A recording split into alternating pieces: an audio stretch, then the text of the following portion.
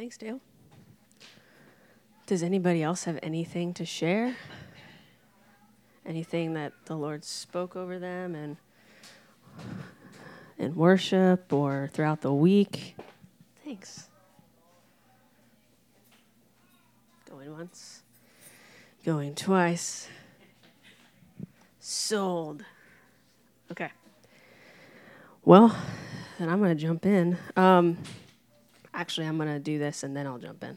You guys might have seen this on your seat. Dale, yours might have been turned into a paper airplane by a child.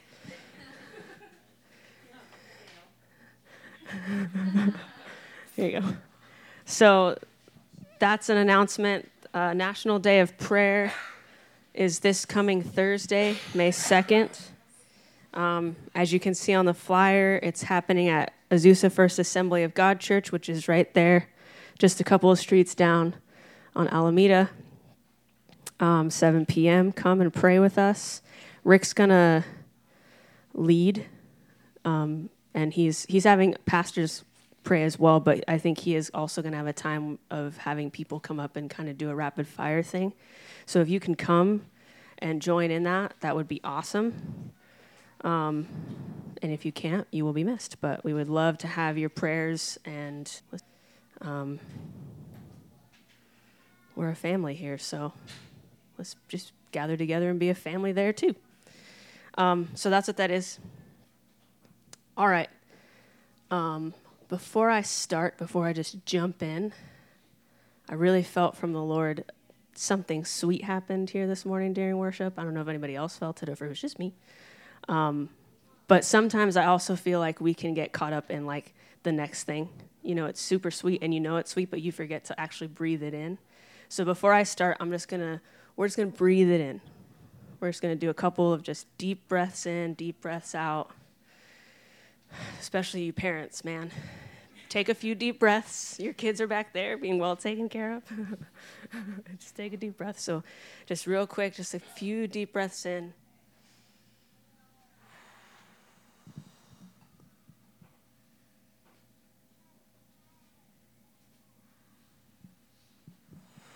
One more time.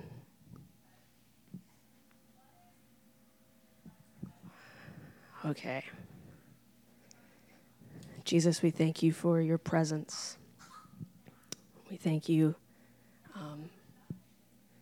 that you are peace. You are the Prince of Peace. That shalom peace that is all-encompassing. So today we just, as we hear your message, we just we choose to rest in that. Give us, as Emmy prayed for the children, I also pray for us big kids. Give us ears to hear and eyes to see, hearts that are willing to receive and act. We thank you, Father. Amen. So today, I'm going to talk about Peter, and I'm going to talk about a very specific time, a very specific moment. As I've been studying this week, I found myself really diving into Peter's life, who Peter was. I talk about this with friends all the time, and I have friends who are like this as well as myself. I love stories. I love a good story. I love a good character. If you can get me sold on a character, I will probably be a fan of whatever TV show or movie or song that you're selling me. Marvel did a great job. I have not seen the last movie yet. Gonna see it, but they did a great job of like really selling the characters, and you really feel invested. Maybe I'm alone in that, but so that's kind of what happened. As I was reading this moment that Peter had with Jesus, I all of a sudden was like, who was Peter? So I looked into that. So we're gonna start from kind of the beginning.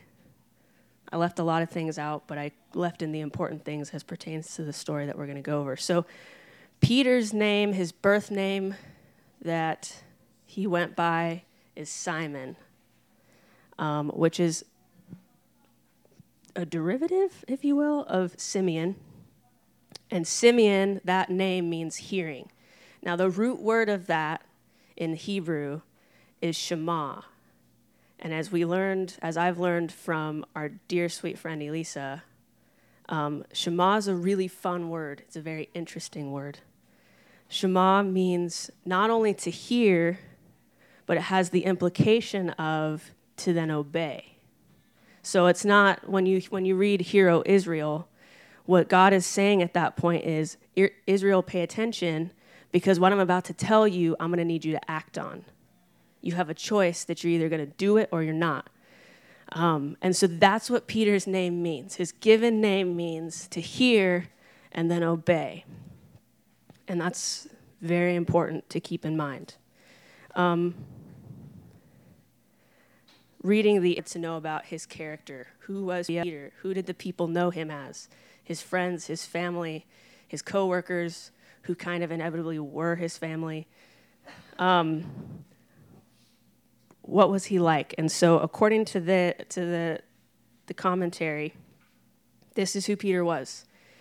He was hopeful, bold, confident, courageous, frank, impulsive, energetic, vigorous, strong, loving, and faithful to his master. It is true that he was liable to change and be inconsistent, and because of his peculiar temperament, he sometimes appeared forward or rash. His virtues and faults had a common root in his enthusiastic disposition, and the latter, being his faults, were often overruled by divine grace, which led to the most beautiful humility and meekness, as evidenced in his 2 epistles. So that's who everybody where he came from knew him as. And I get Peter. So that's Peter's character. That's how he carried himself. That's what he was filled with, and all of that. So all of that leads into the next point of why on earth did he have 2 names? Why did Jesus give him 2 names? So in John chapter 1, verse 42 is the first time that Peter and Jesus meet. That's their first encounter. It comes off of the heels of his brother Andrew, who was a disciple of John the Baptist. He was there when John declared, "Behold the Lamb of God," and the baptism and all of that. So witnessing that, Andrew's like, "I've got to go get my brother." So he goes to get his brother. He brings him back and introduces Simon to Jesus.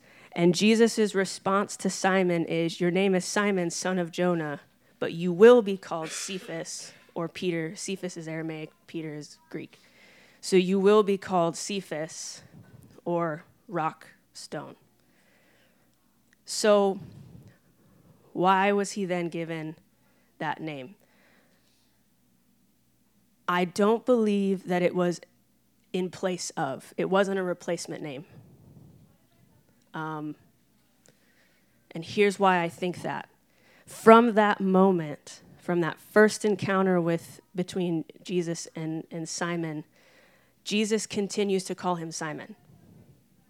There's a few places in the Gospels that he refers to him as either Simon Peter or just Peter, but more often than not, he just refers to him as Simon. The second thing that I think points to that is in Matthew 16, which is when Peter confesses Jesus as Christ.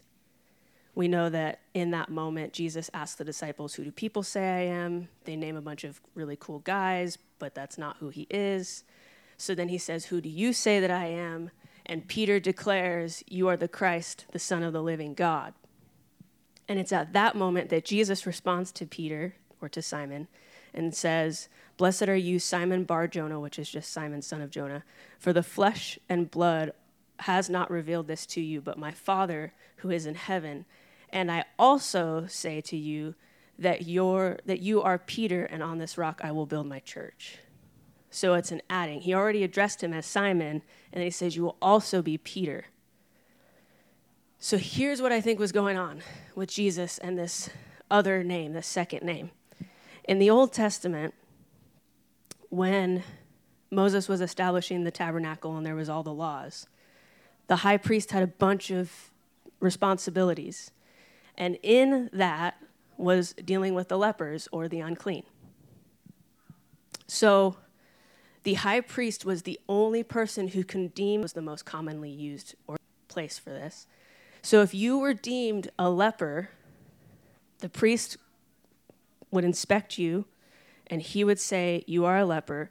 You were then, we know, cast out of the city, right? And you were no longer associated with society. You were basically death, and that's why they didn't associate with them, because they were walking death. Now, on the miracle, because we know that there is still no cure for leprosy, on the miracle that somehow you no longer have leprosy, the high priest was the only person who could then look at you, inspect you, and declare to society and you're clean. So he was the only one who could say, you have gone from unclean to clean, and all of society would say, oh, okay, now we can be in community with you and bring you back into our circles, okay? Now remember, we read in Peter's character that he had this knack for being really inconsistent and really unreliable, that he was kind of flighty.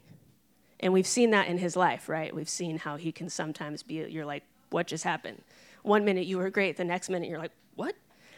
So that's how Peter was known. Now, when Peter was brought in as a disciple, he was not some like 12-year-old kid. He was 30 or 40. So when Jesus called Peter, Andrew, John, and James, he was 30 or 40. So he's had 30 to 40 years of walking around where he's from in Galilee and people knowing him as kind of unreliable, right? Well, Jesus just declared this is the guy he's going to build his church with.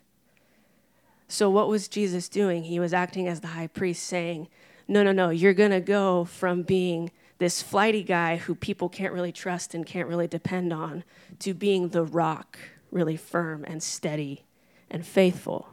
So he wasn't doing away with Simon, because we're going to see in the story that I'm depicting, we're going to see why his name Simon was actually really important to his other name, Peter. Okay? So that's what's with the two names. So that's why we have Simon, Peter. SP is not a cool nickname, so we'll just go with Peter. So that's Peter. There's a lot of other really cool things. If you ever get the chance, if you're like me and you love characters, look into Peter, because he's not just a character. He actually lived. And there was really cool things that I learned. But for the sake of today, we're going to just live with those facts.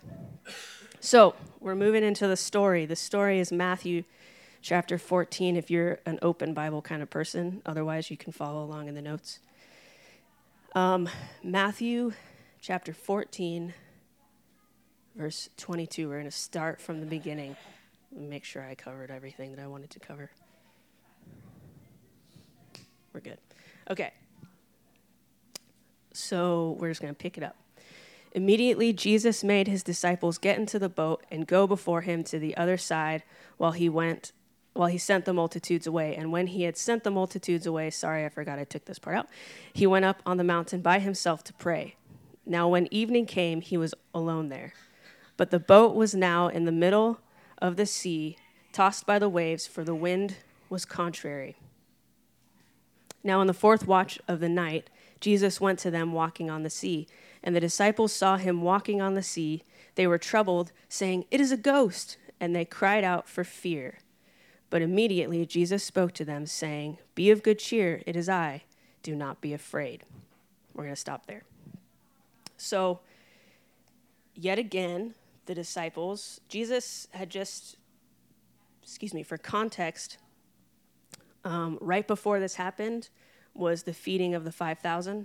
So Jesus and the disciples have just been ministering all day, and miracles and signs and wonders and all of that. And true to Jesus' form, he's pushing everybody away because he needs to go have his alone time with the Father. Oh, may I learn how to do that. So that's what's happening. He's pushing them away, and he's telling the disciples, get out of here so the multitudes will scatter and I can go be with the Father. So that's why he sends the disciples away. So the disciples, 12 guys, are sailing on the sea, and yet again, a storm breaks out. Apparently, the Sea of Galilee was known for like random storms that just pop up out of nowhere. So these poor guys are in the middle of the sea, sailing their boat, and the wind starts. This is a windstorm, and they're being tossed about. Now, think about it. It's sometimes, I'll speak for myself. Sometimes I forget like the logistics of what that must have meant for them. Like I'm just reading this chronologically, thinking like, oh, they're on a boat, then there's a storm, then Jesus appears, and then like, no, like hours they've been fighting this storm, keeping their boat from capsizing and flipping and sinking and all of that. So they've been working really hard after they've been ministering all day.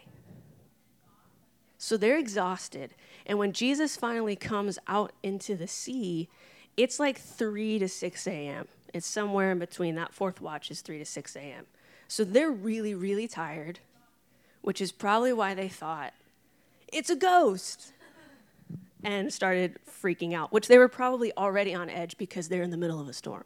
So there's a lot of components at play here when Jesus decides, okay, I'm done with my quiet time. Now let me just go walk on the sea like everybody does, as you would. Sometimes the Bible, you just read it and you go, of course you did. You just walked on the sea. It's fine. So Jesus heads out to them. They see Jesus, and they scream, it's a ghost. Now they're really, really scared, and he tells them, be of good cheer. It is I. Do not be afraid. Be of good cheer is the same in the Greek. It's the same in the Greek as it is in the Hebrew. It's just be of good courage. But it's an imperative. So Jesus is commanding them. He's telling them, hey guys, it's okay. Be courageous. You're good. You're doing a great job. Now remember, in context of what's about to happen and Peter's response, remember what his name is. His name is Simon. To hear and then to obey. So Jesus has just told the disciples, stop being afraid. You're all is well. It's just me, your buddy Jesus.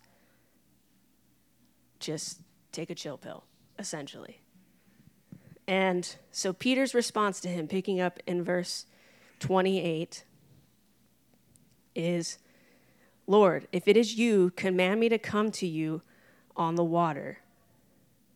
Really quickly. I know I have 2 more verses to read, but what? He was just really afraid. And then Jesus said, be of good courage. It's me, your buddy. Don't be afraid. And his response is, if it's you, tell me to come to you. He definitely listened and obeyed. I don't understand that. So then Jesus said, come. And when Peter had come down out of the boat, he walked on water to go to Jesus. So like I said, Simon, like his name would imply, listens, heeds the imperative that Jesus has just given, be of good courage. And he decides to say, Lord, if it's you, I want to be where you are. I want to do what you're doing. So tell me to come on out and I'll do it. So Jesus says, all right, buddy, come on out. And then he jumps out. Again, the storm nothing has changed. There was always a storm. It wasn't like the storm just stopped when Jesus started walking on the water. There was a storm start walking on water because Jesus said, come.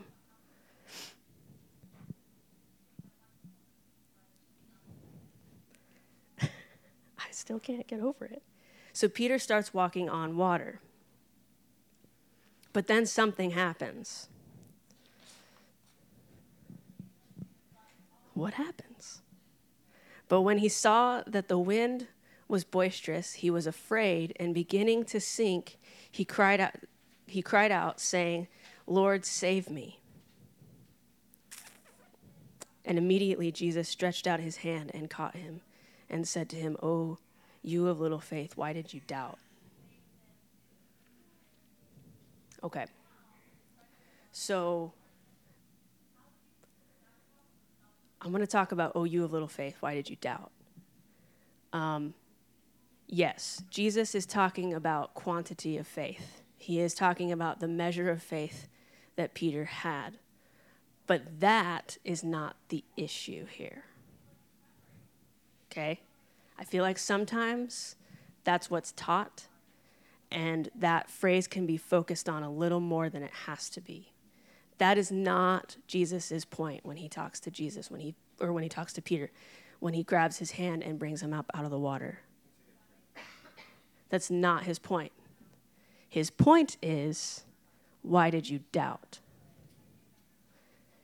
Let me explain. Has anybody here ever taught a child how to ride a bike? Okay. I've got a couple. How to ride a bike?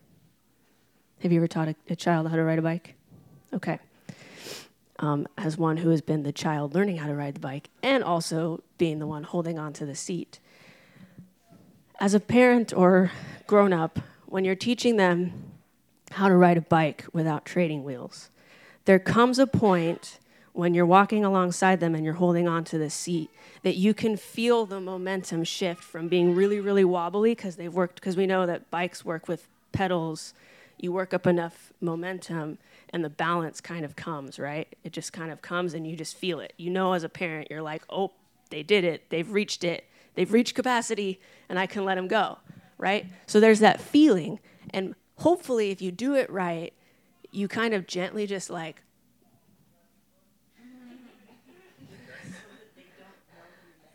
exactly.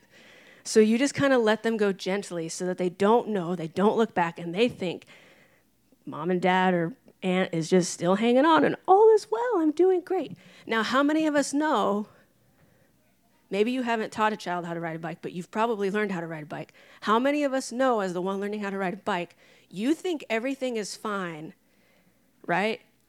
But how many of you know that you were actually still riding the bike? When the parent let go, you're still riding the bike. The bike is still up, and you haven't run into bushes or fallen on the floor. Like, you're doing it, right? All of that to say that you're riding your bike. You just think you have your parent, but you don't. Now, the parent knows standing back, they're doing it. What changes between the moment that everything's fine and dandy to the moment that they go, oh no, and start worrying, and then eventually either fall into bushes or fall on the ground or whatever? What changes? Their focus, doubt. Yes, they realize they're not being supported. What happens is all of a sudden, they think you're still behind them, so they look back and think, oh, like they're just like, oh my gosh, they're not there. And they believe the lie.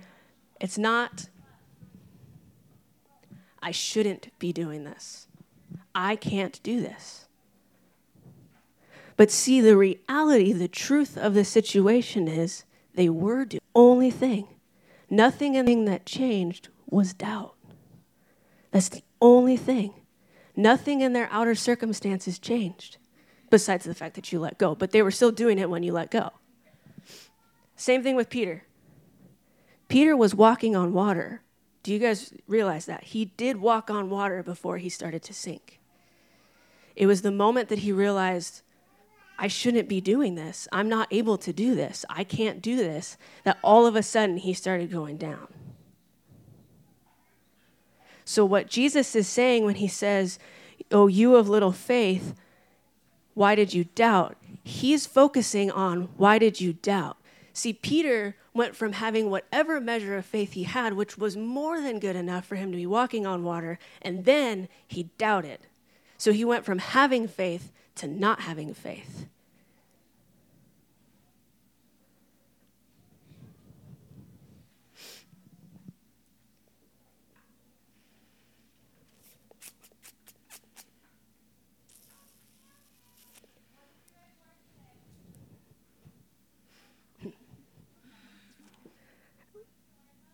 I think we worry too much about our measure of faith.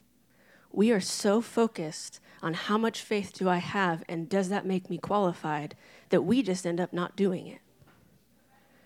And I think the exhortation on that one is stop worrying about where your measure of faith is, because he's not worried about it. He's not worried. If he asks you to do something, that means you have all you need. So stop worrying about it.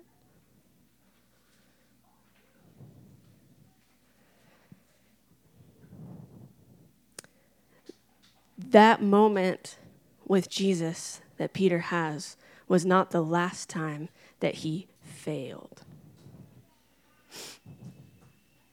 We know that he had a few more moments, mishaps, if you will.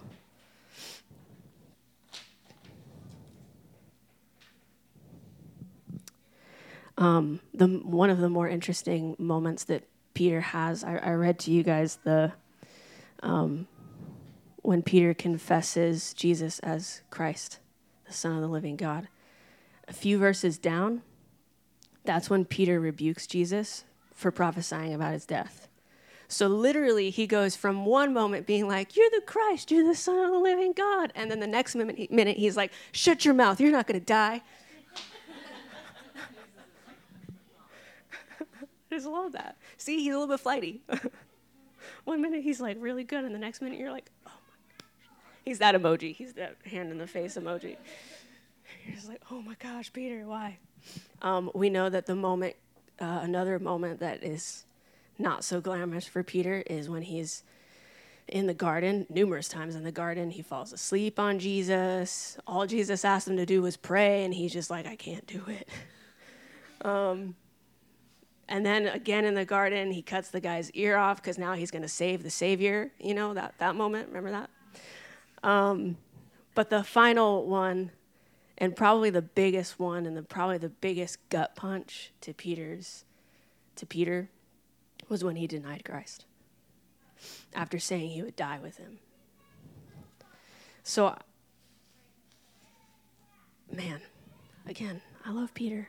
John's like super cool. I love John. And sometimes I want to be like John. But I get Peter. Peter gets me. So yeah, like I said, Peter had a lot of other moments. There's the walking on the water, but then there's those 3 moments. And I love keeping with the prophecy that Jesus declares over Peter when he gives him the name change. And then again, when he reminds him that you are going to be the rock upon which I build my church, is the moment Jesus dies. Sorry.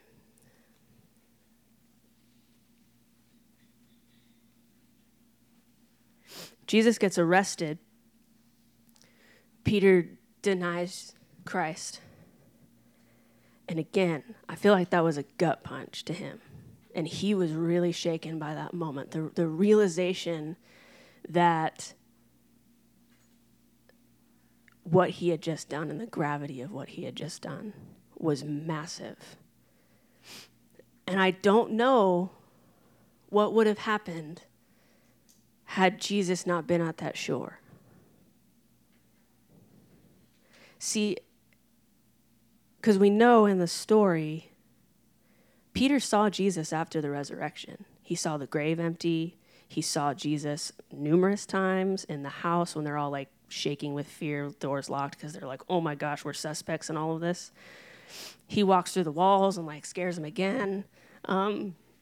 Jesus has a knack for, he's like that friend that just like, boo. Man, that guy, don't do that. we all have that friend, guys, come on. So Peter sees Jesus. It's not like he needed to have that moment, but he did need to have that moment. So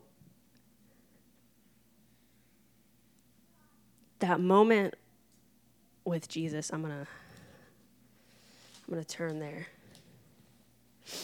Peter is broken. He is wrapped up in shame and guilt and fear and worry. What did I do? What did I do? And even though he's seen Jesus, I don't think he fully received what that meant for him. That moment where he denied Christ was taken care of already, and he didn't have to walk in that. He still chose to. So Jesus, being the great friend and brother that he is, shows up at the shore. And you want to know the beautiful part about this story? They're all fishing again. They all go fishing.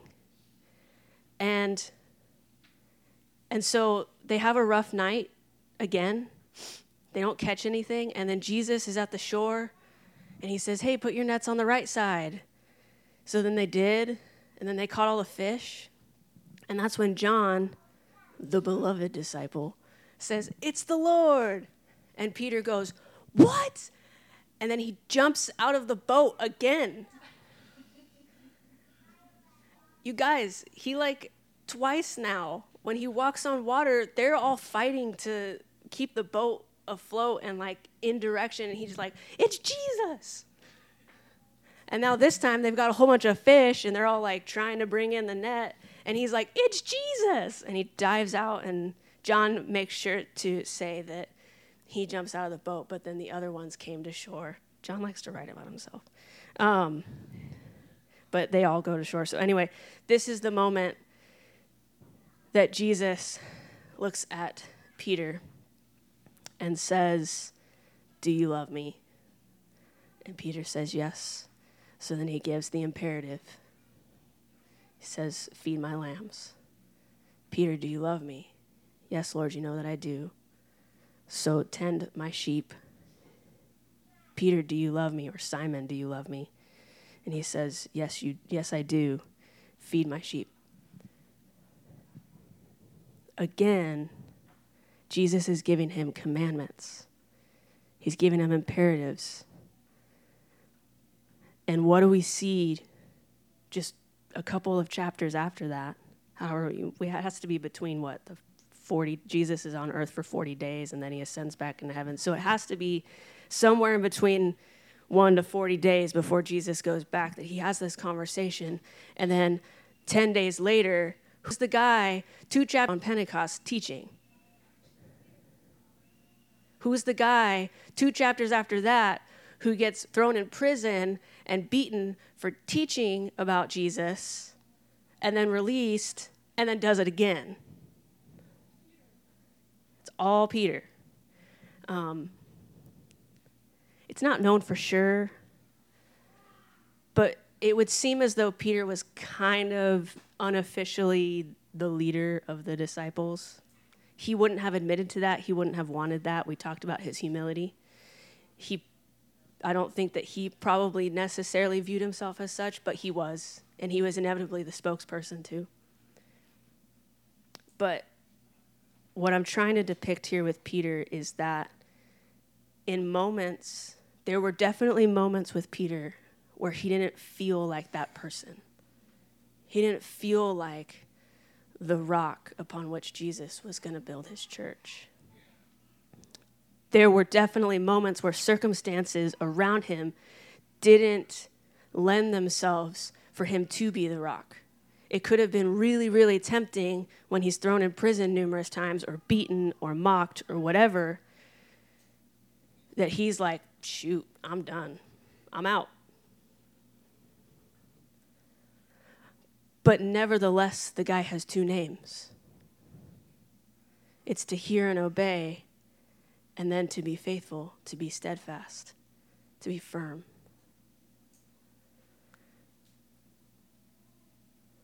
So what's my point in saying all of this? Jesus makes a bold declaration that on this rock, he is going to build his church. What was the rock? A faith-filled man who was willing to do whatever Jesus told him to do. That is what his church was built on. A faithful man. Being faith-filled leads to you being faithful. Do you understand that? Being faith-filled leads to you being faithful. Anybody knows that your faithfulness is not tested in the easy and simple ways of life. Your faithfulness is tested when things really suck.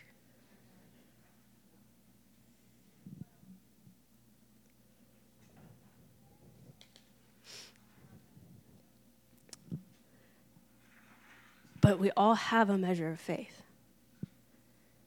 Whether it's the size of a mustard seed or whether it's a big, strong tree, We all have a measure of faith. And what Jesus says is it's good enough, whatever it is. But it's not your mustard seed faith. If that's where you are right now, which is, again, totally fine. Some days I feel like that. If your faith is the size of a mustard seed right now, the only way that it's going to get to become a tree is if you use it. We're all given muscles, right, in our bodies. We all have muscles. Well, we don't all look like David. We don't all look like the movie stars, action heroes, right? What did they have to do to look like that? Use them. Workout people. How are muscles built? Simply put, is it in the repetition or is it in just the tension? Both. You have to have resistance, and you have to break down the muscle you have in order to build better. It's super easy. But Resistance training for a reason. But that's what I love, and that's why I asked.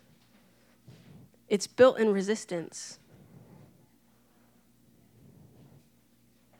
If you're never, ever if you're never resisted, if you never have to endure anything, if you never have to endure a storm, your faith is never going to grow.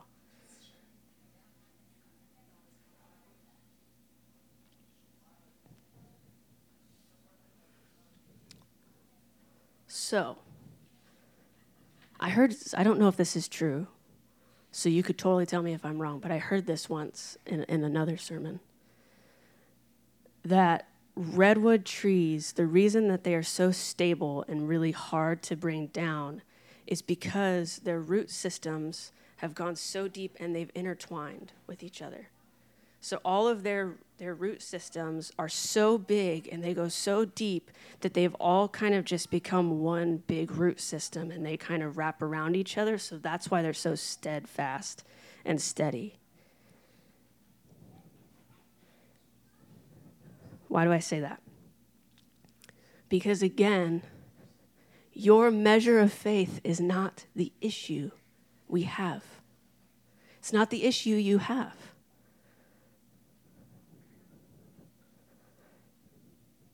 And the powerful thing that happens when a bunch of people join together and join their faith together, you get a church. Like Jesus said. That was the purpose of church, to be a community where you bind your root systems together no matter how deep it goes or not. Cool, if somebody else is deeper, that's great for them. But why don't you just attach yourself to them, not in an unhealthy way. But why don't you attach yourself to them and add your faith to it, and maybe your faith will become as deep, if not deeper than theirs, just by being with them.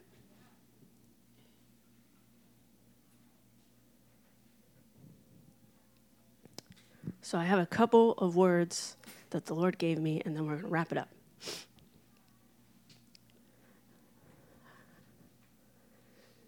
Do not despise your measure of faith.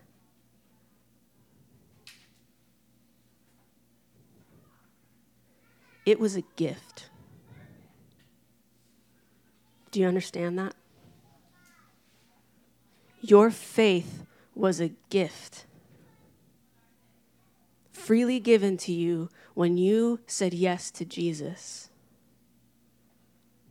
And I don't care how much you have, and neither should you. Do not despise it. Use it.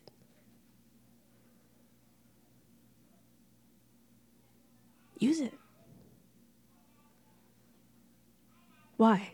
Because Paul says, when he talks about the gifts of the Holy Spirit, that it's for the profit of all. Not profit as in profit. It's for the profit of all. When you use your faith, whatever measure of faith you have, it profits everybody. Do not despise it.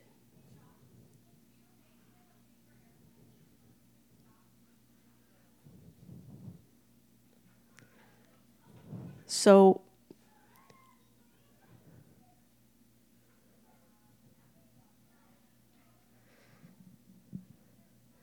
this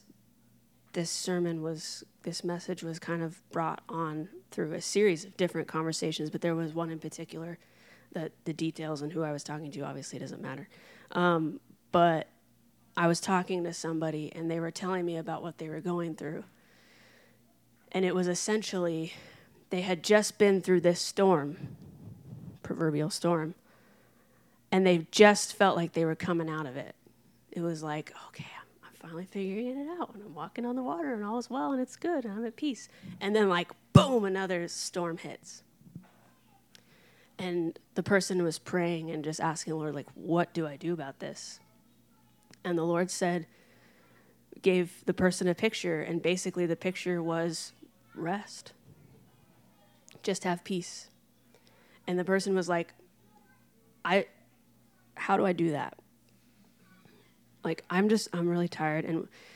And their exact statement that why I feel like it's okay for me to share it is because I felt it too, and I feel it too, and I'm sure we all feel it, is when is it going to let up? When is the storm going to stop? When am I going to stop just jumping from one storm to the next, to the next, to the next? I'm so tired. I'm so weary. When is it going to let up? And just in that moment, as I agreed with her, like, yeah, absolutely, I feel that way too, the Lord reminded me of this story of Peter walking on the water in comparison to Jesus in the boat in yet another storm and how he was sleeping. And I know I've said this before, but I think it's learning to find peace in the midst of the storm. It's learning to find rest. The storm is not going to let up. Unfortunately, or fortunately, we know easier in the hour in which we live, it's not going to let up. It's not going to get easier. Peter wasn't ready to be the rock when Jesus declared that over him. He had a lot of life left to live, but thank God, literally, thank God that he figured it out before Pentecost, right? Before Jesus left, and all of a sudden it was like, game time, you better be the rock, bro. These guys need a leader. They need somebody that they can lean on and depend on. And that's you. That's your calling. That's your purpose. But I think the only way we get there is if we believe we all have faith and then use it.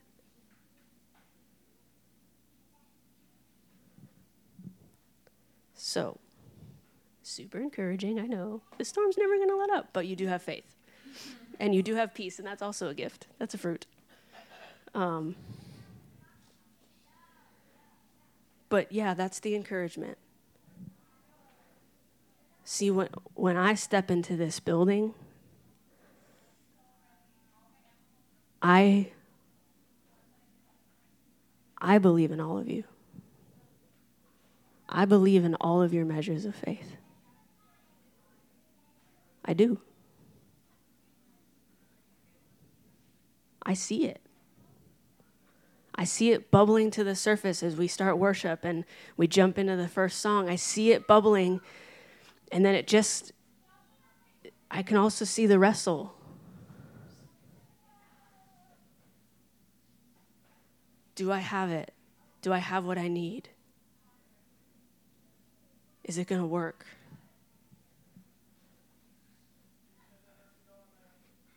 I believe in it. I believe, again, in all of you. And I believe we all bring something. We all have something. And whether it's said on this microphone or whether it's said from your chair, doesn't matter. The minute you speak it, that's another thing Jesus told Peter. Whatever you bind on earth will be bound in heaven. Whatever you loose on earth will be loosed in heaven. Because he's faith-filled. I believe in us. I believe in this body. I believe in the body overall. This is not a plug, but I believe in the body overall. Come bring your faith. And let's see what happens. Because if everybody brings a little bit, the cup is bound to overflow. So bring it, pour it out. cup will overflow, and then we'll all get it back. And maybe then some. All right, I'm going to pray for us. Was that good, guys? You good? Okay. So Jesus, Holy Spirit, I thank you because I want to recognize that you are the giver of this incredible fruit and gift that we've been given. Holy Spirit, I thank you that at that moment that each and every single one of us said yes to Jesus, that you immediately filled us up with all of the faith that we would need for whatever steps we have next, and you've been doing it ever since. Father, I ask that in all of these things, that in every storm that every single person in this room is facing, God, whatever it is, no matter how big that mountain looks, Father, I ask that you would help us to remember that we have more than enough. We have more than enough faith to act, to be like Simon, who hears and then does, because faith comes by hearing, and hearing by the word of God. And although the situation, even in our mind's eye, how it's going to come, and although we might not be able to see, even in our mind's eye, how it's going to come about, how it's going to be done, we also know that faith is the substance of things hoped for and the evidence of things not yet seen. Jesus, I thank you that in the midst of the storm, we can be at peace, knowing, trusting, believing that we have everything we need to move at the sound of your voice. Whatever you are asking us to do, whether it's praying, whether it's singing, whether it's believing for healing, whether it's working in miracles, whether it's prophesying, and all of the other gifts, whatever it is that you're asking us to do, that we can do it. Father, may we not have doubt in what you've done for us and what you're continually working in and through us. We thank you for the opportunities to grow our faith. And I pray all of this in Jesus' name. Amen. Does anybody, I'm just going with it,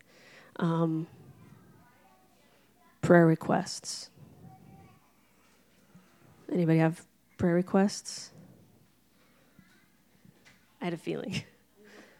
Finally able to book our tickets home. So there's prayer support right there. But there's so much to do this week. We leave next Monday. Wow. So there's a ton to do, a lot of cleaning and organizing and appointments and everything. So just that we'll be able to get everything done, that we'll have the energy, because we're pretty tired. And just always finances is a hard one.